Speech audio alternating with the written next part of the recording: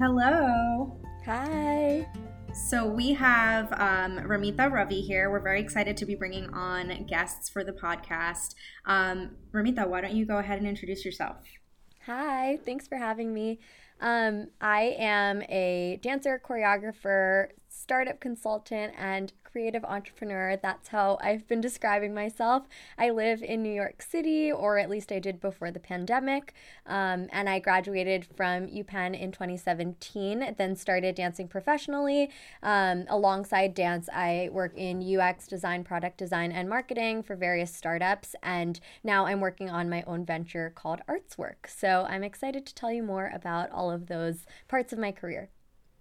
Awesome. So you clearly have a lot of titles, which is super exciting. Why don't we start a little bit earlier? So let's start in college. What did you major in college? Yeah, I majored in health and societies. It's a mixture of public health and healthcare management, which really got me interested in the intersection of health and business. And during college, I actually went in as pre med. I really wanted to major in dance and be pre med when I went to college, but Penn didn't have a dance major. So I did health and societies and I danced a ton extracurricularly in a dance company called Arts House Dance Company, as well as the overarching Performing Arts Council. So I was able to kind of keep dance in my life extracurricularly. And so at what point, between having a major sort of in healthcare and then becoming a professional dancer, like when was that full shift and what did that kind of feel and look like? Yeah, so I have been dancing since I was five, for about 20 to 25 hours a week my entire Hmm. life. So dance really took up about 50% of my life throughout, from when I can remember. Yeah. And I got to college and that kind of stayed the same. And it was always a question in the back of my mind of whether I wanted to go down that route. I just had always prioritized academics or equally prioritized the two. And after college, I really reached this point where the working world doesn't really allow you to be an artist and be in a full time job or another field at the same time very Hmm. easily, which was a big shock to me. So, I didn't know that in college, but at the end of college, after dancing in Arts House and working with the Dance Arts Council, I just saw that dance could be so much more than the performance aspect, that there's all this business involved, that you can really use your brain in so many different ways. And so I really, really loved exploring that. And that gave me the confidence to be like, okay, I can make it as a dancer. And even if that's my own entrepreneurial way of making it, there is a path here. So that gave me Hmm. a little bit of confidence. At the end of senior year, I also auditioned for So You Think You Can Dance, and I got to do that show at the end of my undergrad, literally the day of graduation. I got to Oh, go wow. to LA and do that. So that was also a big jumping off point. And I was actually planning to go back to grad school, kind of dance for a year as a gap year of sorts, and then go back Hmm. to grad school and get an MPH. But I started dancing and I never stopped. And that's kind of how it happened. That's awesome. So, sort of in that journey, and I feel like people ask this question to artists a lot, and I don't love it, but I feel like I should ask it. So, during that time, right, like at least in my experience and a lot of my close friends' experiences, there have been a lot of questionable responses to the sort of you claiming yourself as a dancer or an artist or whatever it might be. Did you experience that early on when you decided to go into dancing full time? And what was that like? Did it ever sort of deter you? Did you consider grad school more or did it motivate you? Like, what was that feeling like? Yeah, I think there is a lot of uncertainty around what a career in the arts actually looks like. Yeah. I didn't really know what it would look like. And the people around me didn't really know what it could look like. Um, and with that, my career as an artist, as a dancer, has changed dramatically. Even within the dance industry, it's changed. So I think there was definitely hesitance. There were definitely questions, especially because, I went to a school where no one did this. No one went into the arts, or a very small handful of people. A lot of my friends went into consulting and finance. So yeah, it really separated me from my friends. It separated me from people that were doing more traditional jobs and that had more traditional schedules, which was hard to navigate. In terms of legitimacy, I think that people just always have seen me as a dancer. So I think in terms of knowing that I was taking this seriously and knowing that it was a real career, I think that it has just been a really significant part of my life for a while. So I got less hesitance around that, but a lot of misunderstanding around what the day-to-day looks like. And so to share what the day-to-day looks like, for my first year, coming off of So You Think You Can Dance, I did a mixture of Indian dance and contemporary on the show, and so that really pulled me into the Indian dance world, which was great, but it was kind of one of those things that I felt super stereotyped just because I'm brown to only be able to do Indian dance, and I got very pulled into that type of world. So I slowly tried to find my way into different things that were more aligned with kind of my background in jazz and contemporary. So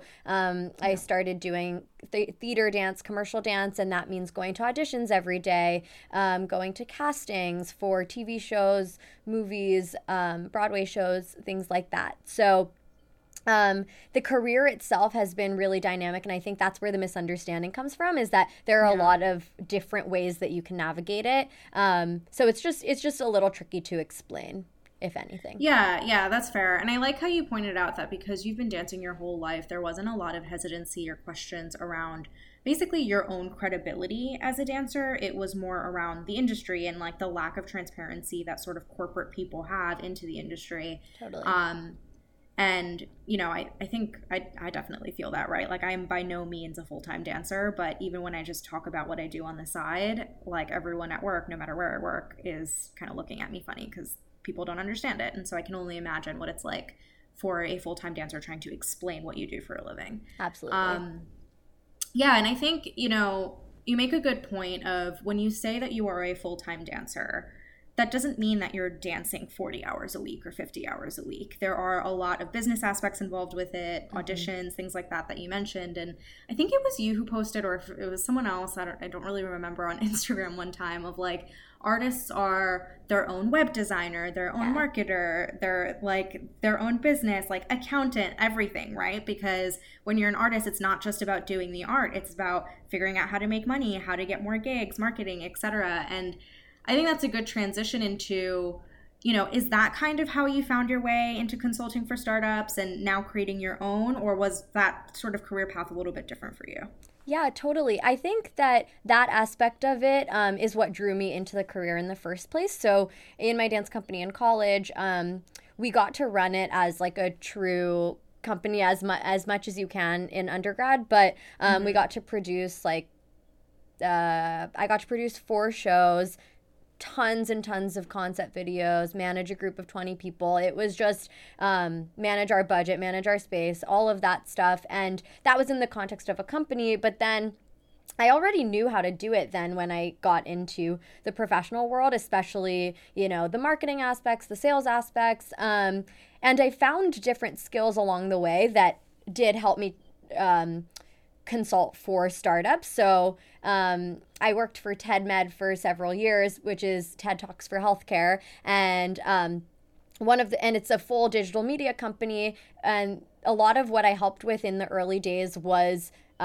digital marketing, and all of that I had learned simply because I had done it all for my arts career.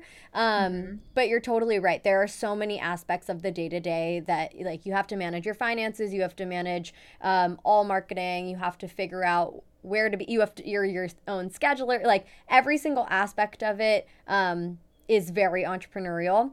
So yeah, that definitely drew me to like the early stage startup ecosystem, starting with TEDMed and a few other health tech companies. Now I work for a company called Tomorrow Health, which provides home health services, and then eventually drew me into now Artswork, which is meant to kind of, well, I can tell you a little bit more about it in a second, but yeah.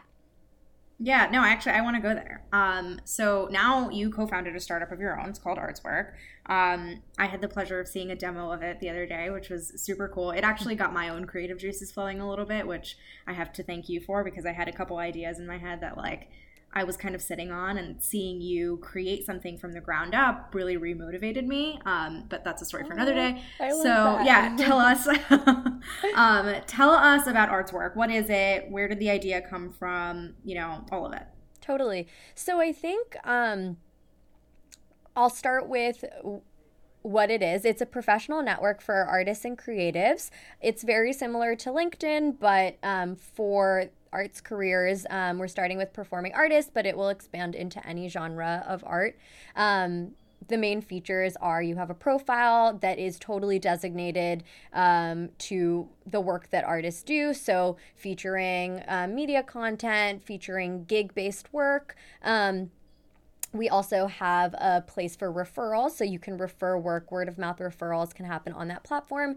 And then you can also access resources. So a lot of creatives are freelancers just by nature of the work that we do. And so there are specific needs that are really gaping holes, actually, like getting health benefits. Cash flow is a whole situation. Taxes are a big problem, part-time jobs, housing. So that's the third component, is this resource hub. How the idea formed is, so my co-founder, Nick, is also a professional dancer. He also went to Penn with me.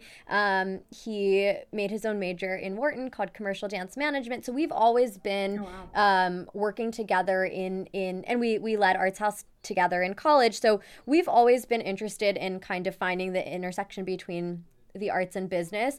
And when we got to New York,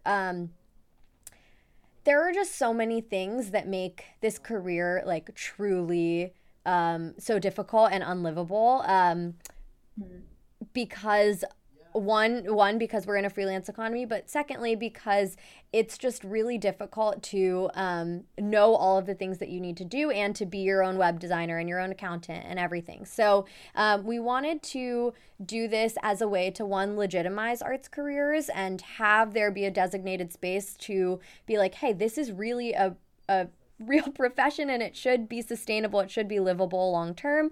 And then to build a community where people can go back and forth and help each other to actually achieve that, while also helping each other find jobs. So that's really the concept, and that's where it came from.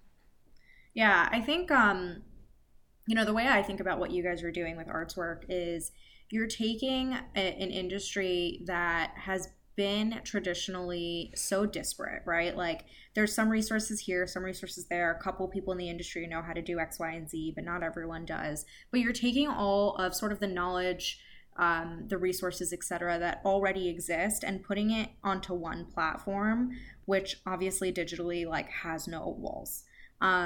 So I think, first of all, that's like the future of the world, but also like it is a clear gap, like you said. And I don't know, I just think it's so impressive how you're able to take something so creative like performing arts, identify the gaps in them, and then turn that into something that someone who's corporate like myself can fully relate to as well. Totally.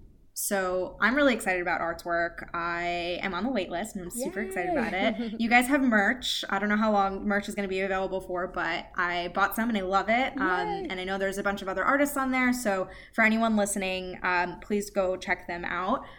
We'll, link everything in the description of the podcast as well.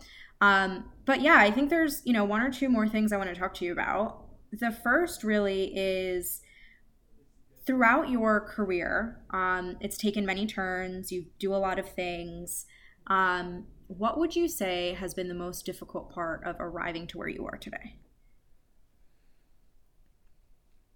I talk about this every now and then, but I think it's been a rather lonely journey. One, because I'm in a space where in the commercial dance and theater dance world, there are very few South Asians, and Yeah. I'm always still at auditions one of the only brown people in the room, and it's really really hard to do that and keep showing up when you just fundamentally don't necessarily relate to everyone. Yeah. So that has definitely been isolating. Also, given that a lot of my friends are corporate, being an artist and having that as my social sphere has also been lonely at times. So I think loneliness is the biggest thing that I've struggled with. The other is actually the idea of no thank you please has actually been like a big thing that I've had to learn, because in order to make this career everything that I've wanted it to be, and it just, you can get lost doing one thing in this industry very easily. Like I could have stayed doing the same jobs and just kind of like floated there, but I had to kind of check myself at every step and say, is this what's making me happy? Because if I'm gonna work this hard to be an artist, it's not an easy lifestyle, but if I'm gonna do it, like I need to be happy and be true to myself every step of the way. So that's taken a lot of reflection and saying no to things, saying no to asks. People always want you to, do this for free and do that for free, and come be a part of this project. And you just have to, I think, be intentional about what you can and can't commit to. And that was similar with, finding, that's another reason that I took up consulting on the side, is that I was doing a lot of like odd side jobs that were also getting overwhelming. And I had to say at some point, like, no, I need to stop this, and I need to like put my attention into one or two things that I can do really well, so that I can do one or two things really well in my creative pursuits as well. So it's just taken a lot of like stopping and reflecting and redirecting the entire career to make it work. Yeah, I also think like, and you kind of alluded to this, but and we'll call them traditional careers like finance or accounting, or I'm in product. Even in product, there's a little bit of a career path. It might not be fully laid out, but there's always something. Someone has done something before that has made them successful, and there's enough of those people for you to look them up and understand how to get there yourself. Totally. And from my perspective anyway, that doesn't exist in two very distinct industries. It doesn't exist in the arts, and it doesn't exist when you're starting your own business and being an entrepreneur. Totally. And you're doing both. So I won't say that I completely understand, but I do relate to the fact that like you are in a space where you probably feel a little bit like you're trailblazing at all points and like kind of pushing the way forward. So I think that is a great application of saying no thank you please. Well, I'll say even to that, sorry, is that I think being in this space has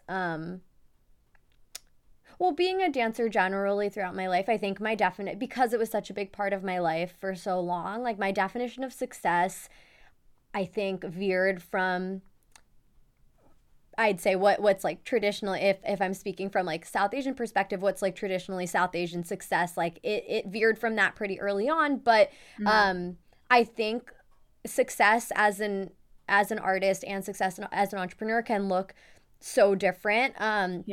Because as an artist, like there are so many cool, amazing projects I've gotten to do, like TV shows and theater shows and traveling. I got to travel all the time, but and those were all awesome. And like it's crazy because in 2018 the things I did in 2019 were like my biggest dreams, and then I had bigger dreams in 2020. So it's also about understanding that success can look different and that you're defining your own success every step of the way. And I think I'm, now as I venture more into entrepreneurship, I'm going to be learning that constantly. But as an artist, that was really gratifying, honestly, to know like it doesn't have to be linear, but there are so many like successes happening constantly. And so just being okay with like the fact that looks different than what other people's definition of success looks like has been valuable. Yeah, I think that's a great point. And the fact that you've been a dancer for pretty much your whole life helps to almost set your own expectations of what you want to do and what you see as success in a given moment. Awesome. So my last question for you is, we talked a little bit about what you've said no thank you please, to in the past, but what are you currently saying no thank you to? What is currently in your life that you're like, you know what, I'm veering off of this and I'm going in some other direction, and here's why. That's a great question.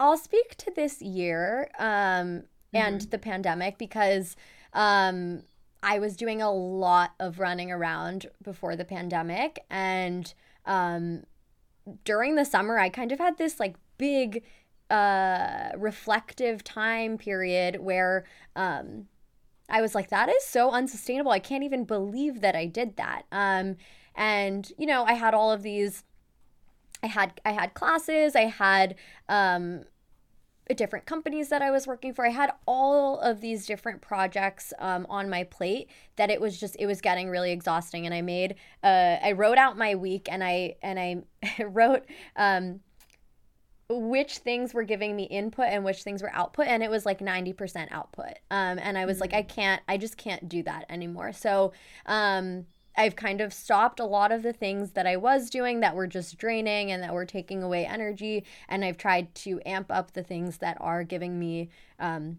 more space and energy. And I'm trying to have more balance with that. So, going outside, going for bike rides, hanging out with friends and family has just become a bigger priority so that I can stay balanced and I can, not go crazy. Yeah, no, I hear you. I feel like that's a lesson that a lot of people have learned this year. Totally. Because we've been forced to slow down. Like, slowing down was never an option before, because we thought we could do it all. Yeah. And, because we've been forced to slow down, we're taking a step back and thinking like, oh, this actually might be what is sustainable for me for the rest of my life. So definitely. Exactly. Yeah. So I thought this was an awesome conversation. I learned so much about you that I didn't know about your experience. So that's been fun. Yeah. We always say to our listeners that these podcast episodes are really just like a view into us talking. It's usually me and Carissa. Yeah. But in this case, it was me and you, and that's exactly what it felt like. So thank you for being on the podcast. For anyone who's listening, definitely check out Artswork, check out Ramita. Again, we will link everything in the description. And yeah, if you enjoyed this episode, please do share it so we can increase our community. All right. Thank you.